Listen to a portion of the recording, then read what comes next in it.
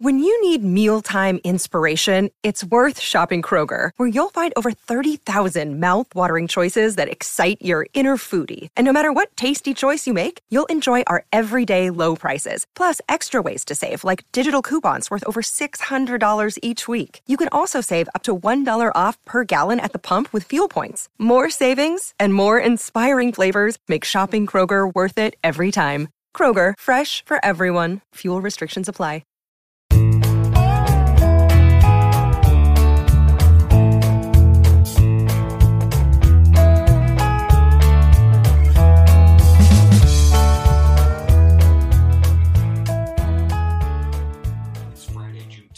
Tuned into the Cleveland Baseball Talk podcast. I'm Joe Noga. Paul Hoynes has the morning off, and so I'm going to be taking you through this recap of Thursday's big win for the Guardians, 8-4 over the Oakland Athletics. The Guardians raised their record to 27-26 overall. It's the first time they've been over 500 since May 9th. So a month of struggling to get back to that 500 mark and get over the hump. They finally do it in comeback fashion. It was an exciting game that saw the Athletics take the lead. The Guardians tied it on two home runs, back-to-back home runs in the fourth inning by José Ramírez and Josh Naylor. Ramírez, just once again proving that, whenever the Guardians need a big hit and need a rally to start, it usually goes through Jose. Got the team on the board with a solo home run leading off the fourth, his team high 15th of the season. He's 4 for 15 with a double, 2 home runs, 4 RBIs, and 5 walks against Oakland this season. He also drew his 5th intentional walk of the season. We had mentioned last week, the week before, that it was kind of weird that with the sort of youth and inexperience in Cleveland's lineup, that Ramírez didn't have any intentional walks up until that point. And then Kansas City sort of got the message and intentionally walked him in his first 2 at-bats in a game a couple of weeks ago. Now he's up to 5 intentional walks already this season after he was issued another one in the game on Thursday night. That's tied with Toronto's Vlad Guerrero Jr. and the Angels' Shohei Ohtani for the most in the American League in terms of intentional walks. Naylor came up after him, launched a home run 2 pitches later, and it was the first time the Guardians hit back-to-back home runs in a game since Owen Miller and Austin Hedges went back-to-back July 31st of 2021 at Chicago against the White Sox. Naylor now has reached base in 9 of his last 10 games, and he's got a .310 on-base percentage in those last 10 games. So Naylor finding ways not just to sort of hit the ball, but to drive the ball and get on base as well. But really the story of this ball game was the young outfielders for Cleveland, all 3 of them actually contributing in big ways. Significantly, Oscar Gonzalez, 4 for 4 with a double and an RBI. Gonzalez gets his first 4-hit game of his career. He's only played in 13 games. It's hard to believe. It seems like he's really got a feel for being out there. In those 13 games, he has hits in 12 of them. He has multiple hits in 7 of those games, 7 multi-hit games in his first 13. That is one behind Mark Lewis in terms of a franchise high. Mark Lewis in 1991 had 8 games in 1991 where he had hits in his first 13, multiple hits in his first 13. So, just impressive, the run, the ability of Gonzalez to come up. He's only struck out 6 times and he's walked once. But Terry Francona said after the game, they told Gonzalez when he came up, hey, come up and swing the bat. We're not looking for you to walk. We're looking for you to try and put as many good swings on as many good pitches as you can hit. And so far, Gonzalez has really taken that to heart. He swings free and easy. He looks really comfortable in the box. Teams really haven't made him look uncomfortable up there yet. But that's that's bound to change. We saw it happen with Stephen Kwan, and Kwan's the other guy who was in on the mix there, 3 for 4 with an RBI, a walk, and a run. He was at the center of all the controversy in this game when he stole a base in the 6th inning and slid headfirst into second, upending Elvis Andrus, who sort of fell on top of him and sort of laid there for a moment. And Terry Francona felt that Kwan was impeded or interfered with. There was some obstruction there, but second base umpire Jeremy Rehak didn't agree. He ruled that Kwan could not advance to third after the throw skipped into the outfield, and Andrus was laying on top of the base runner. Frankly, I don't think Kwan probably would have made it to third base because Christian Pache was charging on the play. He was there to field the ball and probably would have thrown Kwan out had he gotten up and run to third without the obstruction. But Francona argued, and the umpires all got together and they agreed with Jeremy Rehak's ruling. And then Tito pretty much went around the horn and made his feelings clear to each of the 4 umpires.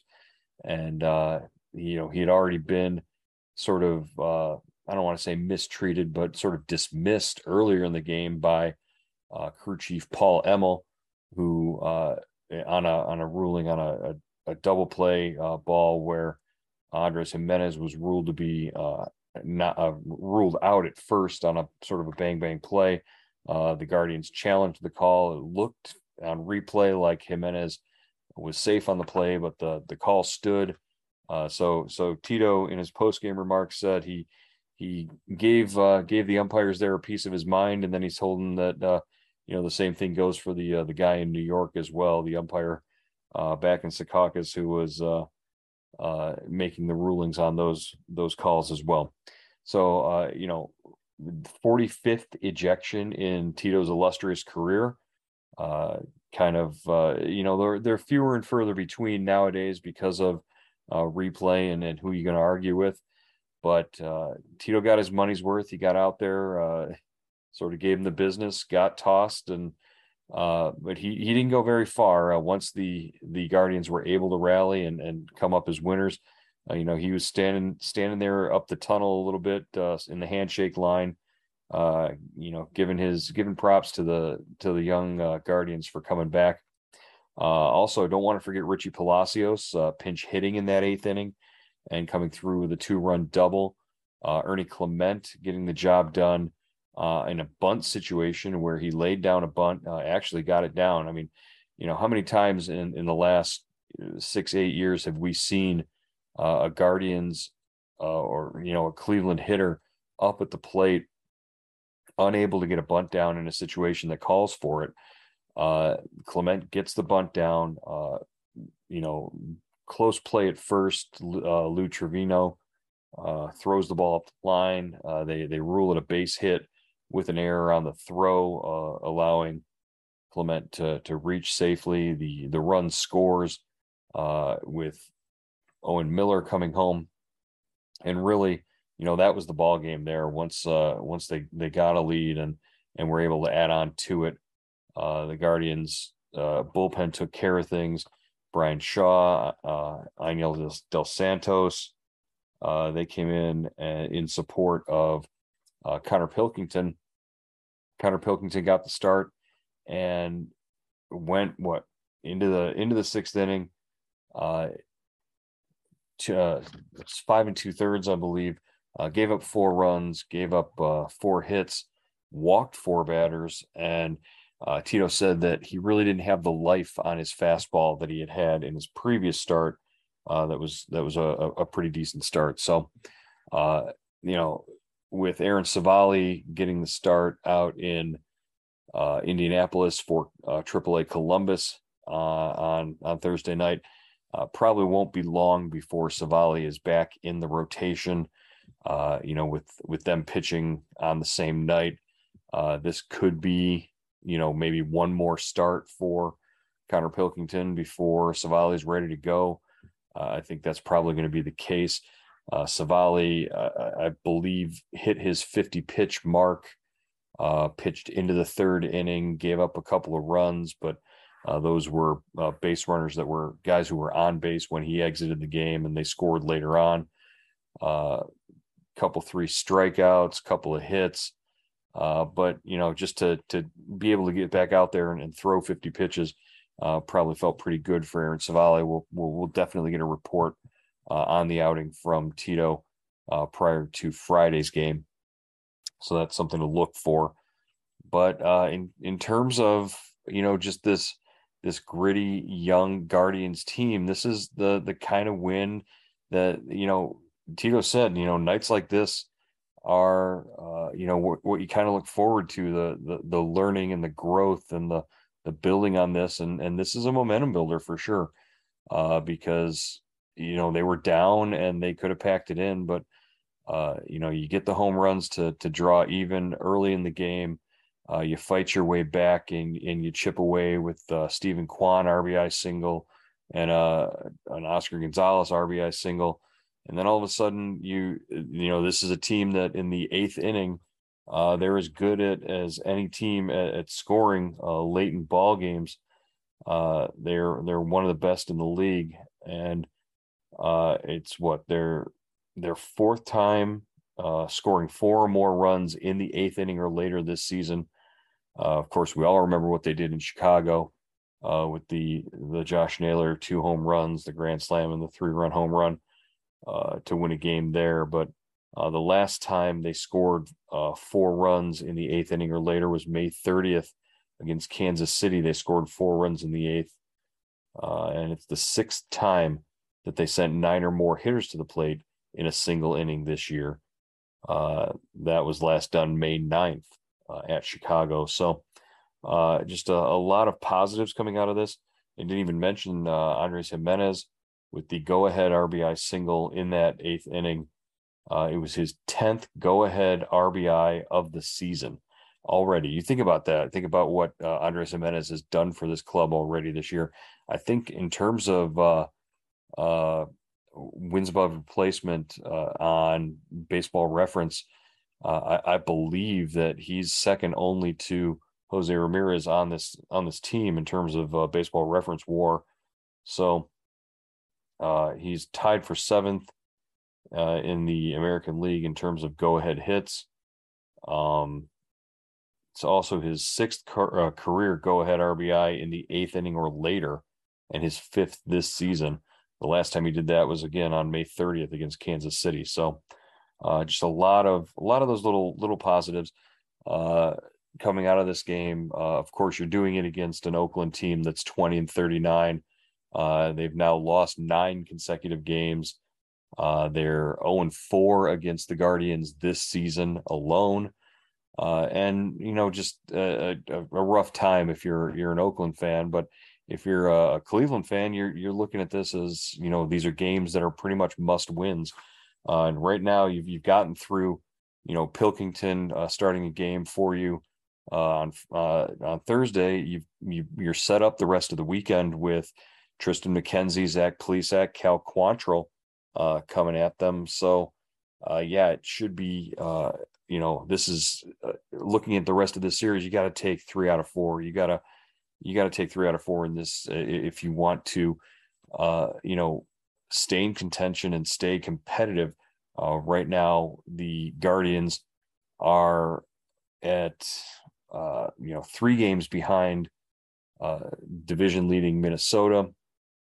I believe they're 2.5 games out of a half game out of a wild card spot right now with the expanded wild card format. So just a lot of things to look at in terms of, if you would have told me a month ago that this team would be in this position, had battled back from being a couple of games under 500, there was no indication, there were no signs that this was the way it was going. But Here and there you get a guy like an Oscar Gonzalez come up and produce for you. The starting rotation starts to round into shape, and things start to look a little more positive.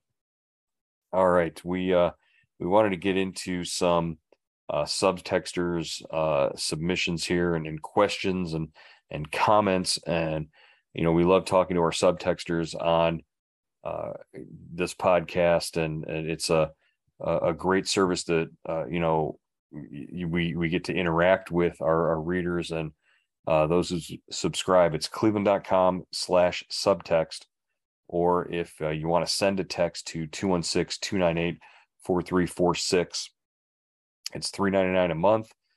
We text directly to your phone. Hoinsey and myself will give you all the inside information after every Tito press conference, after every time we're in the clubhouse. When we find something out, it goes to you first before we tweet it, before we post it on cleveland.com. You hear about it. So again, cleveland.com/subtext. Follow the links and join up so that you can hear from myself and from Hoinsey first. We love hearing from the subtexters. And I asked you guys during the game, I said, hey, we're going to do a mailbag here.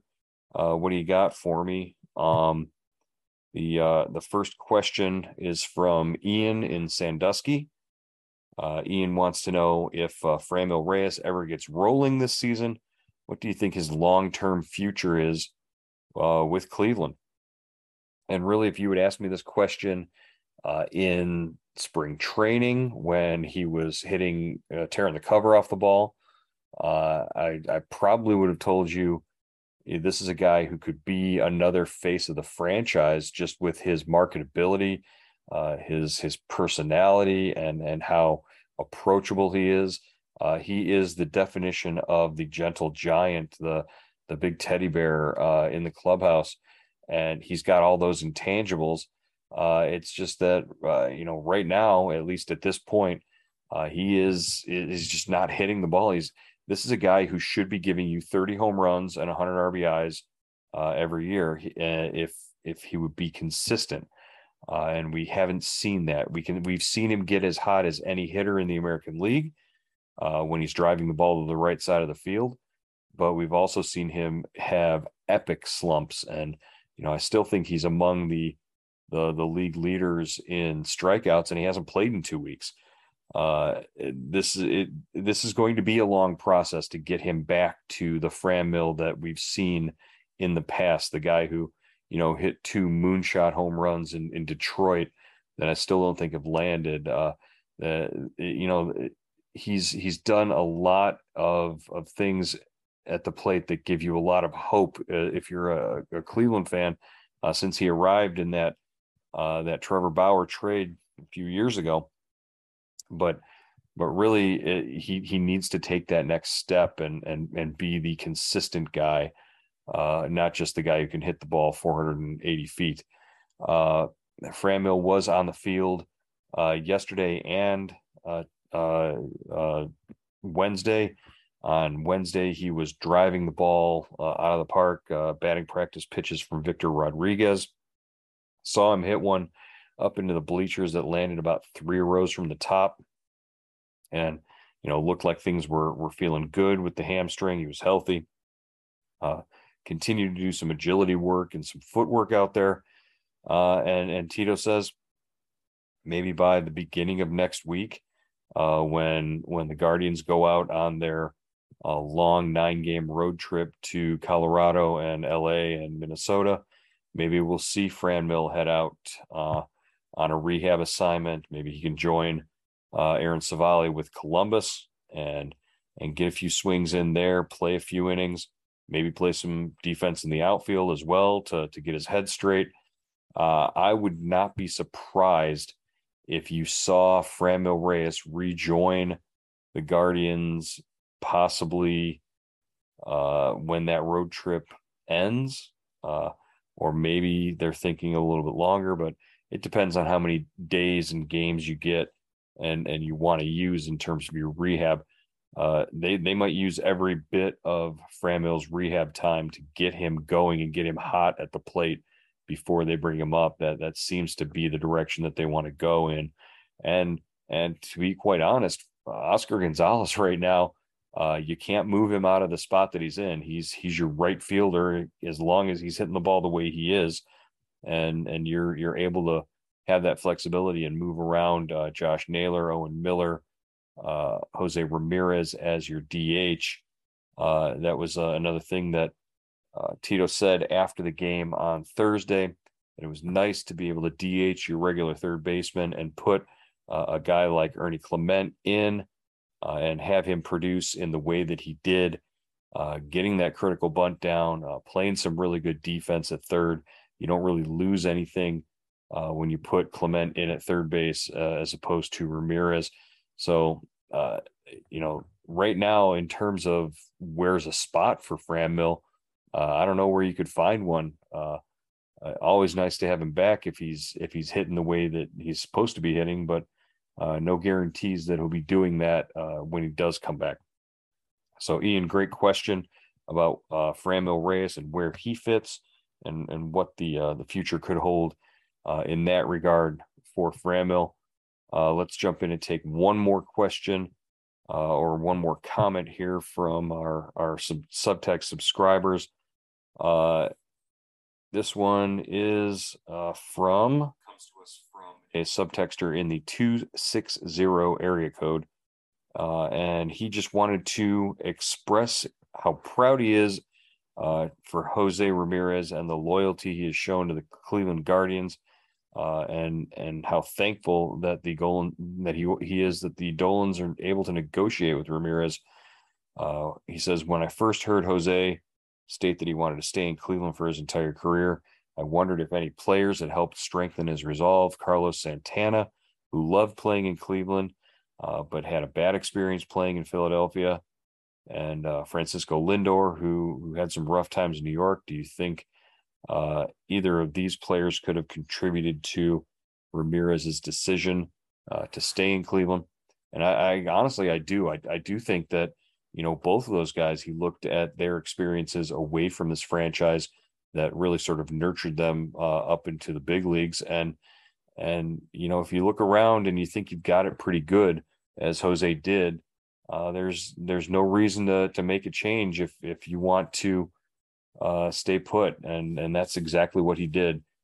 To his credit, he got exactly what he wanted, a commitment from the team, a bit of a bigger payday. And, he didn't need to be walking around with Mike Trout money or any of that kind of stuff. He wanted to be happy and taken care of. And that's what he is.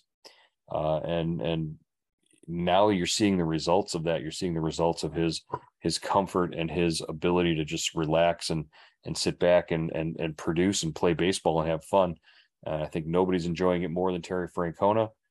Nobody's enjoying it more than Jose Ramirez. I think it's the perfect marriage, and we get to see him play baseball for another 7 years. As long as he maintains what he's able to do right now, it should be a lot of fun. All right, that's going to wrap it up for this week's Friday edition of the Cleveland Baseball Talk podcast. I'll be back with you with another edition on Monday. After a long weekend, we will talk to you then.